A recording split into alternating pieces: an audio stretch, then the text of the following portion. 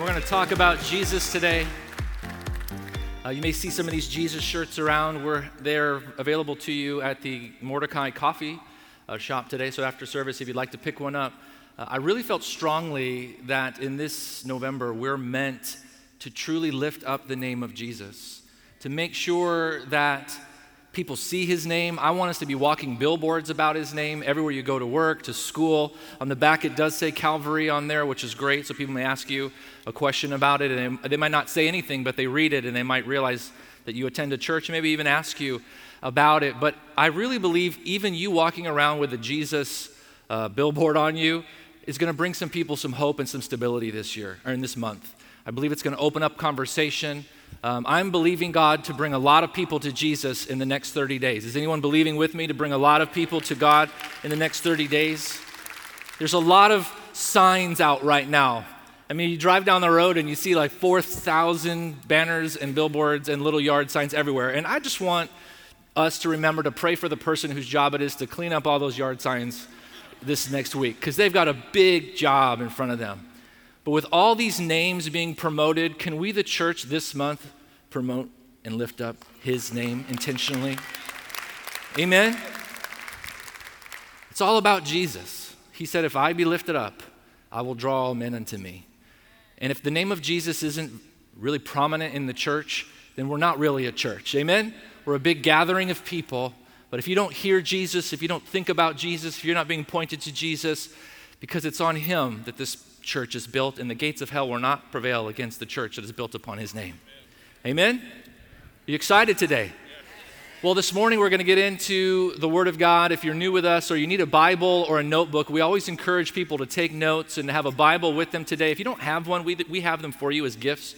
There's stations in the center and over here on the sides where you can grab a Bible, grab a notebook. Feel free to get up and go get one now. It's not going to bother anybody. But we're going to get into the Word of God this morning. Open up your Bibles, if you would, please, to the book of John in the Gospels. If you're new to the church or you're new to a Bible, that's in the New Testament. It goes Matthew, Mark, Luke, and John. So you go right to the New Testament. You can look in table of contents if, again, you're learning how to use a Bible. We love that for people that are new to the church. We don't want to assume everyone knows everything. That means we're just filling it with Christians, amen? We want people that are new to Christianity, new to the kingdom. We want to teach you and guide you along with us. So find it in the table of contents. Go to the New Testament, Matthew, Mark, Luke, John, and go to chapter 1. That's how that works. John chapter 1, verse 29. We've been talking and singing about a lamb all morning. And some churches have removed the word lamb because they don't want to be confusing. I want to use the word lamb and then teach you what it means. Come on, can we get excited about that? Because there's some reason for that word. There's some reason that the Bible tells us that Jesus is the Lamb of God.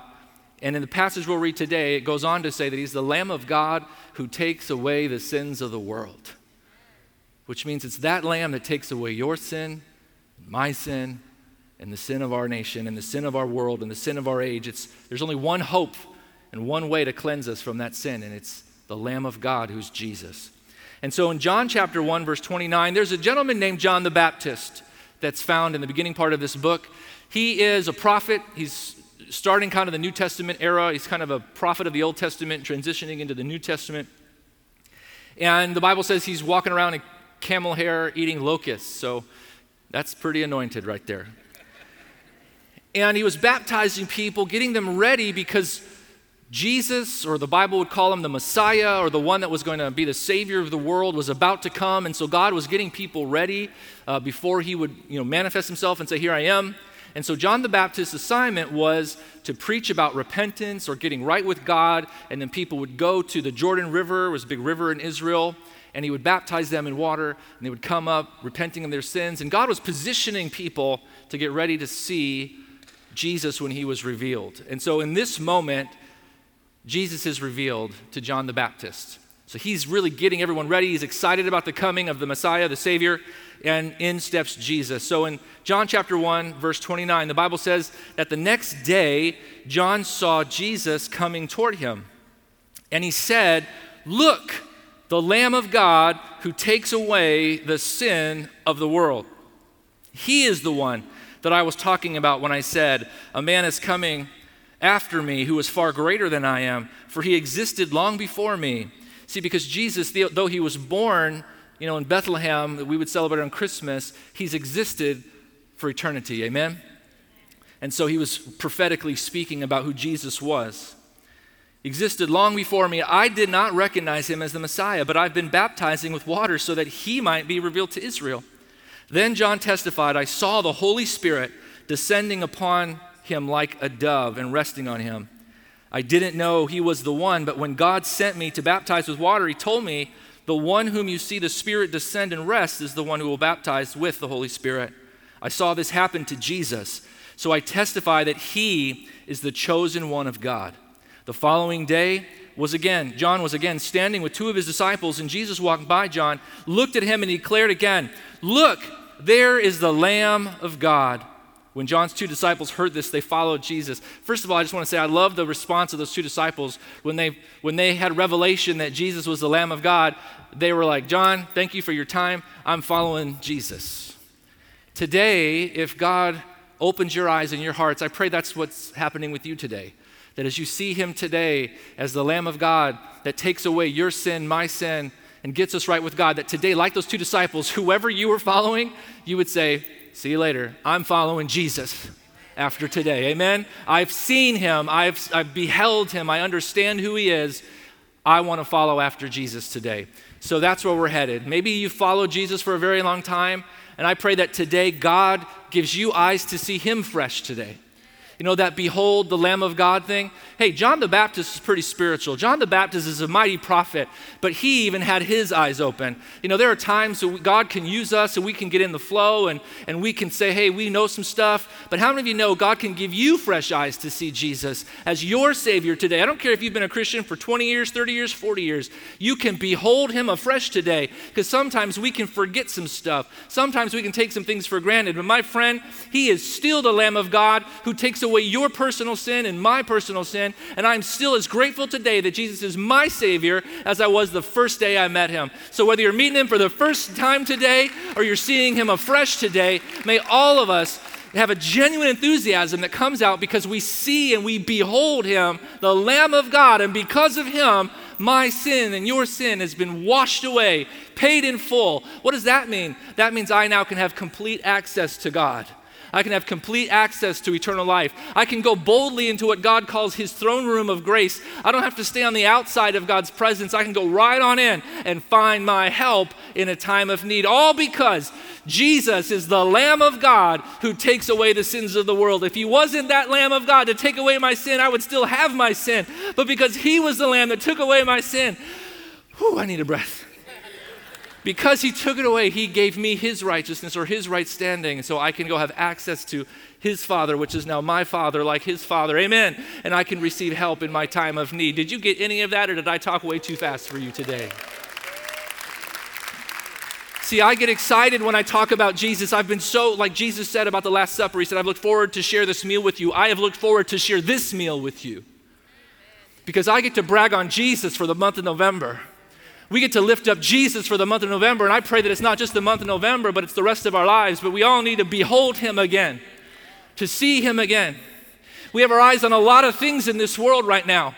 But right now, we are going to behold, first of all, Jesus. We're going to start at the beginning. The Lamb of God who takes away the sins of the world.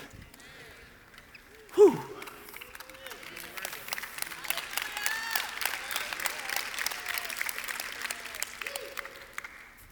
I have a little illustration I want to show you over here. Where does that idea of the Lamb of God come in? The idea of the Lamb of God. This is my little... I know, right? The Lamb of God that takes away the sins of the world. If you go into the Old Testament, this is where I want you to know the word lamb. I don't want to hide it from you and pretend like you're not smart enough to understand. I'm going to teach you what the word lamb means so you can appreciate it when we sing about it. Amen? In the book of Leviticus, that's an Old Testament book, all over in different places, but especially in chapter 4 and 5. You can look at it later. You can go to the table of contents, find the book of Leviticus, look at chapters 4 and 5. The Bible talks about the high priests, and the Bible talks about sin offerings. And what do you do when you become aware of your sin? In Leviticus 4 and 5, it says repeatedly, when a man or woman, when a person becomes aware of their sin, they're to take a lamb, spotless lamb or the best lamb in the flock that they have, a lamb or a goat, and they bring that lamb to the priest. And what they do then is they lay their hands upon the head of that lamb and they confess their faults and their sins. And the priest would lay their hands on the lamb as well. And in doing so, it was as if they were transferring their sin or their guilt. Let's say this blackness is like the blackness of our sin, the darkness of our breaking God's law and rebelling against him. It could be lying, it could be cheating, it could be having other gods before him, it could be lust and anger and adultery, it could be stealing, it could be all kinds of, it could be pride, it could be arrogance. Whatever that sin is, it's black, it's sinful, it's darkness in our life. Are you understanding this?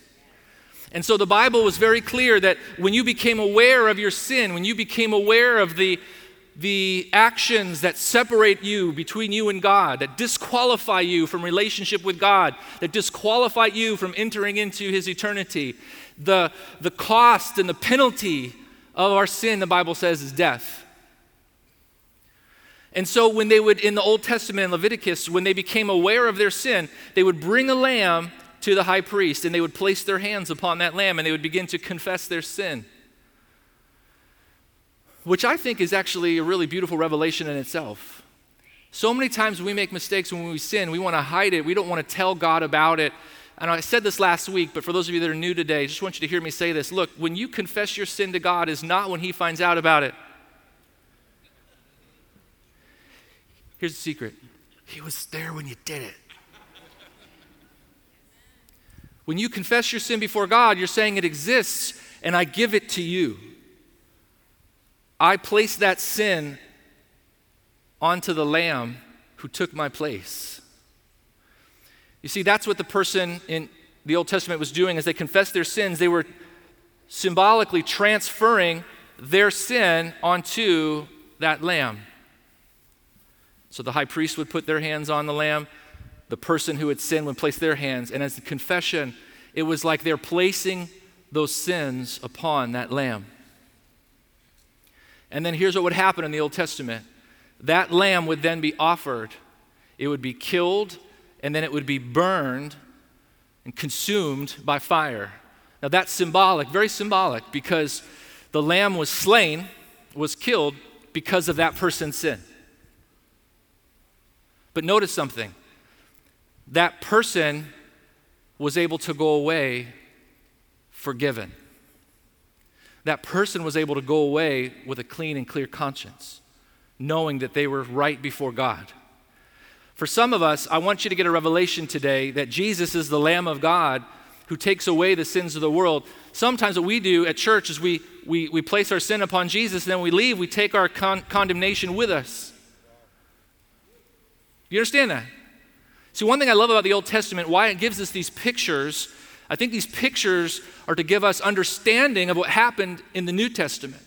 That we just kind of read over it and we're like, yeah, Jesus was the Lamb and he forgives you of your sins. And you don't realize, because in the Old Testament, there was a transaction. They placed their sin upon that lamb, and that lamb became their sin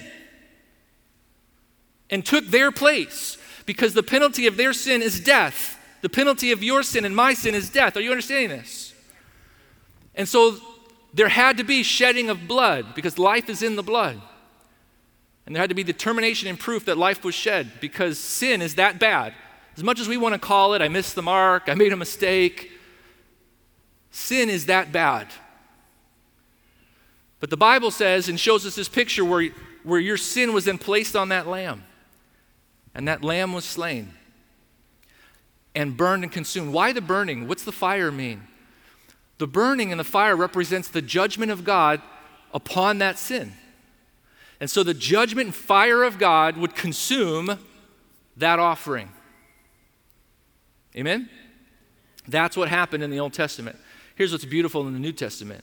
That Jesus, our lamb, when he was offered on that cross, our sin was placed upon him. The Bible says he became our sin. He who knew no sin became sin for us. See, our sin was transferred upon Jesus. He who knew no sin, because he was our spotless lamb, became our sin for us, that we might become, the Bible says, in righteousness, the righteousness of God, in right standing with God. Amen?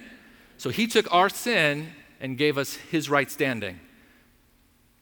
He was spotless. He took our sin. He gave us his spotlessness. Can you just fall in love with Jesus all over again for a minute? Amen. Here's the cool part about the Old Testament: the fire would consume the lamb. The judgment and wrath of God would consume the lamb. In the New Testament, on the cross, the lamb consumed the fire. The lamb consumed all the judgment of God, so there's no more judgment for you. There's no more judgment for you. In the Old Testament, that's why Jesus is a greater lamb. Jesus is a greater sacrifice, because that lamb was an overpayment for your sin. You owed $1,000 and Jesus paid 10 quadrillion bazillion dollars. Write that down. Quadrillion bazillion. But what I want us to see is this picture that when someone in the Old Testament put their sins upon the lamb, they knew what to do afterwards. They left and they let their sins stay on the lamb. And they let their sin consciousness stay on the lamb. And the guilt and the shame, because, see, God provided this for forgiveness of our sins. If God wanted to hold our sins against us, he wouldn't have made provision to remove our sins from us. Somebody write that down and say amen. If God wanted to hold our sins against us, he would not have made provision to remove our sins from us. And so when John the Baptist says, "Behold, the Lamb of God who takes away the sins of the world," they understood what that meant. And that's why it's wrong that we lose the language of the Lamb of God, because you don't understand the value of the transaction that has happened for you. Amen.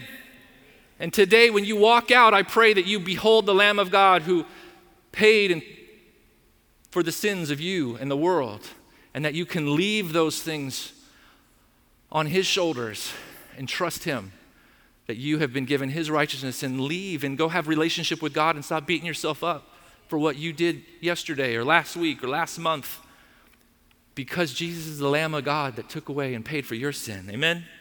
The Bible says in the book of 1 Peter chapter 1, let's go there to the book of 1 Peter chapter 1. I'll read it to you. 1 Peter chapter 1, verse 18. Verse 18 through 22.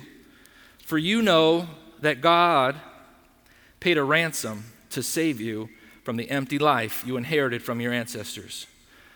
Can I just remind us today that all of this is the initiation of God? Nobody persuaded God to come in.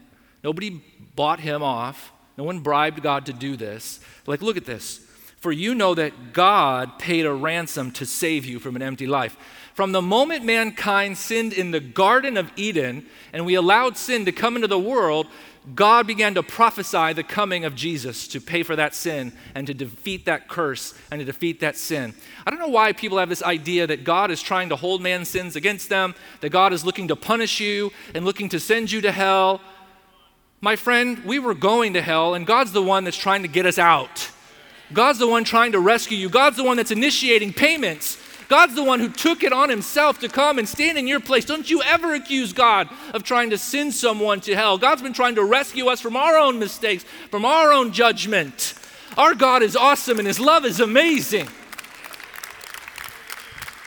We're sending ourselves to hell, and God's trying to get each and every one of us out.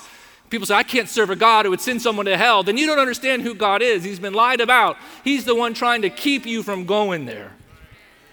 But he didn't have to, and I want to remind us of that, my friend, because we forget how good God is. He didn't have to come. He didn't have to die. He is complete. He is eternal. He is self-sustained. He does not require our worship or require us in any way. Whether we live or whether we cease to exist doesn't change him. He's still God. Do you understand that? So God in his great mercy, God in his great love for us, God in his great desire for us, chose to rescue us. He could have wiped us away, but he chose not to leave us in our sin. Is anyone seeing this today? Maybe you're not used to the enthusiasm you see in the room right now, or even maybe I'm being having a little too much volume for you today. But I got to tell you something. When I start talking about Jesus, it's passion. I'm not yelling at you. It's coming from a fire in my belly. that says, look, we've played games with Jesus far too long and we don't understand the extent of what God has done and the value of what he's done. And I'm here to compel you like an ambassador to get right with God. He's made a way. Amen. And that's not me you can't just look at someone casually and say, well, do you want to know Jesus or not? It's okay if you don't. It's no big deal. It's the huge deal. It's a big deal. 1 Peter chapter 1. Let me keep going. For you know that God paid a ransom to save you from the empty life you inherited from your ancestors. And it was not paid with mere gold or silver, which lose their value. It was paid with the precious blood of Christ, the sinless, spotless Lamb of God. God chose him as your ransom long before the world began. But now in these last days, he has been revealed for your sake. Through Christ, you have come to trust in God, and you have placed your faith and hope in God, because he raised Christ from the dead and gave him great glory. You were, I love this, cleansed from your sins when you obeyed the truth. So now you must show sincere love to each other as brothers and sisters. Love each other deeply with all of your heart. So let's ask a couple questions. One, for those of you that might be new, and maybe this is a big conversation that you weren't ready for. Let's start from the basics. Have I sinned? Do I need a Savior? The Bible tells us in the book of Romans, chapter 3, verse 23, for everyone has sinned and fallen short of the glory of God. We just need to own that. Stop trying to hide it. Stop trying to say, well, I don't believe in sin. It doesn't matter. It's still there. God is God, and there are things that he has required of us and things that he's set us to live and do and think and be, and we've missed it. And we've missed it. And just because we don't want to call it sin doesn't mean it's not sin. It's much better just to own up to it and say, you're right. I've lied. I've stolen, taken things that don't belong to me. So what happens sometimes we say, well, I'm a good person. But how do you know you're good enough? And how many good deeds outweigh a bad deed? You know what tormenting that would be? How do I know if 2 good deeds replace 1 bad? And what if this was a really bad one? Is there a menu somewhere that says that one takes 45 good deeds? Do you know the torment we live in to wonder if we're qualified or have we done enough? God wants to take that torment away, because there's only one sacrifice that's worth enough, that's big enough. There's only one action of good that was big enough to pay for all of our sin, and not just my sin, but the sins of the world. That's how big and how good the sacrifice of Jesus on that cross is. Amen? All of us have sinned. Every one of us deserves separation from God. None of us are perfect. How can an imperfect being go into the throne room of the perfect God of the universe? When you start looking and thinking in that direction, you realize, wow, maybe I have sinned. See, what happens sometimes in our lives is we forget there's only 2 kingdoms. There's only the kingdom of light and the kingdom of darkness. There's only the God Almighty and the God of this world. And some people like to believe and lie to themselves and say, well, I don't serve God, but I don't serve the devil. My friend, you don't get your own kingdom. You're serving the devil's kingdom, and he's lying to you to let you believe that you're not. And he's blinded the eyes of the God of this world, has blinded our eyes. There's only 2. You don't get one. Amen. All of us have sinned and fallen short of the glory of God. Romans chapter 6, verse 3 says the penalty and wages of that sin is death. That's separation from God. That's eternal darkness. That's hell. But the gift of God, the free gift of God, is eternal life through Jesus Christ our Lord. Again, somehow people have gotten this impression that God's just overjoyed trying to send everybody to hell, like it pleases him somehow. And our Bible, your Bible, my Bible, what it really says is that we were on our road to hell. But he's trying to bring us a free gift. Now, it's not free to him, it's free to you. The free gift of God is eternal life. God's trying to keep you alive. God's trying to give you a hope and a future. Come on, my friends. And I said it was free to you, but it wasn't free. Just like the freedom we have in this nation that we get to enjoy. That freedom's not free either. There are people who've laid their life down and given their family members so that we can have that freedom. That's where you say freedom isn't free. And the same thing's true with this freedom from sin and this freedom from death. It wasn't free. There was a cost. There was a lamb that was slain. There was God who chose to come in the form of a man and live a pure and sinless life so that your sin could be placed upon him, so that he would die in your place and his blood would be shed and he would consume all of the fire of God's wrath to you so that all that's left, there's no more wrath left. There's just relationship left between you and God as you stand in Jesus.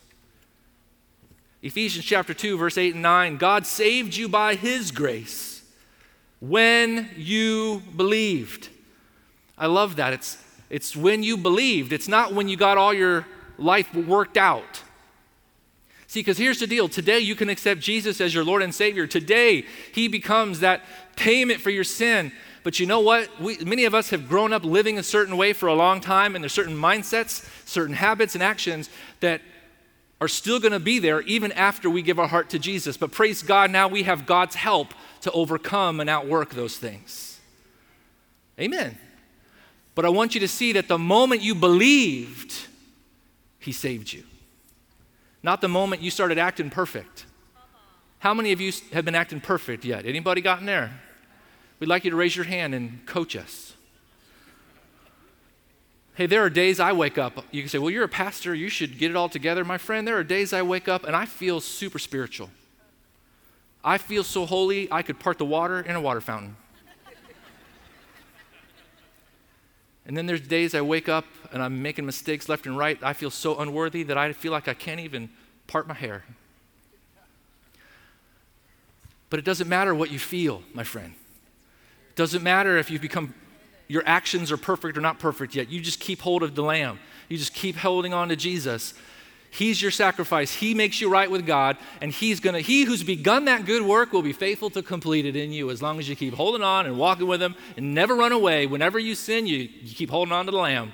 You don't let that sin push you away from the Lamb. You say, thank God for the Lamb. See, that's when a revelation hits you where every time you sin now, it doesn't drive you away from the Lamb. It makes you say, I'm so grateful for the Lamb. Help me, Lord, to now outgrow these mindsets and these habits and these things. And God's not scared of you, and he's not scared of those habits. Amen. God saved you by his grace when you believed, and you can't take credit for this. It is a gift of God. There it is again. Salvation is not a reward for the good things we've done, so none of us can boast about it. Salvation is not a reward for the good things we've done, so none of us can boast about it. It's the good things the Lamb has done. It's the good things the Lamb has done for you. One last portion of Scripture I want to point you to today. It's in John chapter 8. Are you getting anything out of this today? John chapter 8, one final story. I want you to see this kind of in real time in a story in the Bible. John chapter 8, verse 1 through 11. We find here a woman who's caught in the act of adultery. And the religious leaders of the day take her and they throw her at the feet of Jesus. And Jesus returned to the Mount of Olives, this is verse 1, early the next morning. He was back again at the temple. A crowd gathered soon, and he sat down and he taught them. And as he was speaking and teaching of the religious law, and the Pharisees brought a woman who had been caught in the act of adultery, and they put her in front of the crowd. Teacher, they said to Jesus, this woman was caught in the act of adultery. The law of Moses says to stone her. What do you say? They were trying to trap him into saying something they could use against him, but Jesus stooped down and wrote in the dust with his finger. They kept demanding an answer, so he stood up again and he said, all right, but let the one who has never sinned throw in the first stone. Then he stooped down again and he wrote in the dust. When the accusers heard this, they slipped away one by one, beginning with the oldest, until only Jesus was left in the middle of the crowd with the woman. Then Jesus stood up again, and he said to the woman, "Where are your accusers? Didn't even one of them condemn you? No, Lord," she said. And Jesus said, "Neither do I. Go and sin no more." There's two parts I want you to remember. Underline in your Bibles when Jesus said, "All right, but let the one who has never sinned throw the first stone." And then the part where he says, "Didn't anyone condemn you?" She says, "No, Lord." He said, "Neither do I. Go and sin no more." Why do I bring this in particular story to you today? I was reading this years ago, and I felt the Lord open my eyes to something I had not seen before. And I've heard this story most of my life, and people focus on Jesus. What did Jesus write in the sand? And was he writing the Pharisees' sins in front of them to remind them that they're sinners too? Or what did he write? And there's all this questioning on that. But one day, I felt the Lord show me that sentence when he said, "Let the one who's among you without sin cast the first stone." And the teaching I've been raised on was, see, all of us have sinned. So, the Bible says the Pharisees all dropped their stones one by one and they left. And so that was kind of the lesson. We're all guilty, or we've all sinned. We're not perfect. But it's not what he said. What he was saying was, there's someone in this crowd that is sinless. There's someone in this crowd that has permission. Because truly, all sin is against one anyways. It's against God. It's against the people, but it's all sin is linked back to God too. Though you might think you just sinned against a person, all sin is against God. But in that moment, he was saying, let the one in this crowd without sin cast the first stone. And then he was actually giving them permission that once the one in that crowd without sin casts the stone, then all of you can cast your stones. But if the one in this crowd without sin chooses not to cast that stone, then none of you can cast your stones. See, there was someone in that crowd that fits that bill. There was one person in that crowd without sin. And who is it? Jesus. So what he was saying was, I have permission to cast the first stone. But I want you to see something. He chose not to. See, when you think God is against you, and you think God is looking for reasons to punish you, you think God is looking for reasons to judge you, he looked at her and he was about to cast that, he wasn't going to cast that stone, but he was saying to her, look, I have permission, I have every right, according to the law, I have every right to cast that stone, but I'm not. I am not throwing stones at you. I am not here to accuse you, I'm here to save you. I am not here to bring you judgment. I'm here to bring you life. Amen. But I want you to know something. When he gave her permission to go free, he wasn't giving her permission to go free and just ignore the fact that she was committing adultery. Because he wouldn't be a just God if there wasn't a payment. You see, when they said she should die because of that sin, they weren't wrong. And so it's not like Jesus was just giving her a get out of jail free card. When he said, neither do I condemn you, the reason he could say that was because he knew he was about to become her replacement. He was about to become her payment. Are you seeing this? He wasn't just wiping it away as if it didn't happen and there's no payment, there's no harm done. No, Jesus wouldn't violate the law of God. He fulfilled the law. Jesus wasn't just turning a blind eye. He knew very well what that forgiveness was about to cost him. But I want you to see his spirit and his heart in that. He had every right to throw that stone, but he didn't. Instead, he took her place, and her death was now going to be upon him. Jesus, the Lamb of God that takes away the sins of the world. Sometimes people may say, but I'm too far gone. I've sinned too greatly. Here's one. Have you ever had this mind game? I knew better, and I still sinned anyway. It's almost like if we sin in ignorance, somehow that's better. Sin is still sin, whether you knew you shouldn't have or you didn't and you did it in ignorance. It's sin. You're understanding that? But sometimes we try to disqualify ourselves. I'm too far gone, or I knew better and I still sin, or this sin is just unforgivable. I'd like to say something to you that I hope you write it down and you take it into your heart as we close. Our confidence is not in how minor or great our sin is.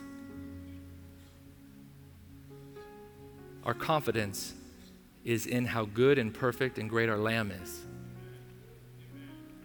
Our confidence is not in how minor or great our sin is. Our confidence is how good and perfect and great our Lamb is. So you might ask one final question, Romans 10:13. How can I be saved? How can I accept this sacrifice? How can I be made right with God? Everyone who calls on the name of the Lord will be saved. It's that simple. He did all the heavy lifting. He did all the hard work. And he's saying to you, if you'll just call on my name, then I'll be your lamb. I'll be that sacrifice for your sins to take them away so that you're made right with God. And you can have access to a throne of grace. You can have access to eternal life. You can have access to the Holy Spirit. And you can have access to great and precious promises. Amen. Thank you for listening. We hope you've been blessed by the ministry of Calvary Orlando. We invite you to join us in person at Calvary Orlando for one of our Sunday morning worship experiences each Sunday at 10:30 a.m. To find out more about Calvary, please visit our website at calvaryorlando.org. Here you can find our latest events and ministry opportunities. Thanks for listening, and God bless.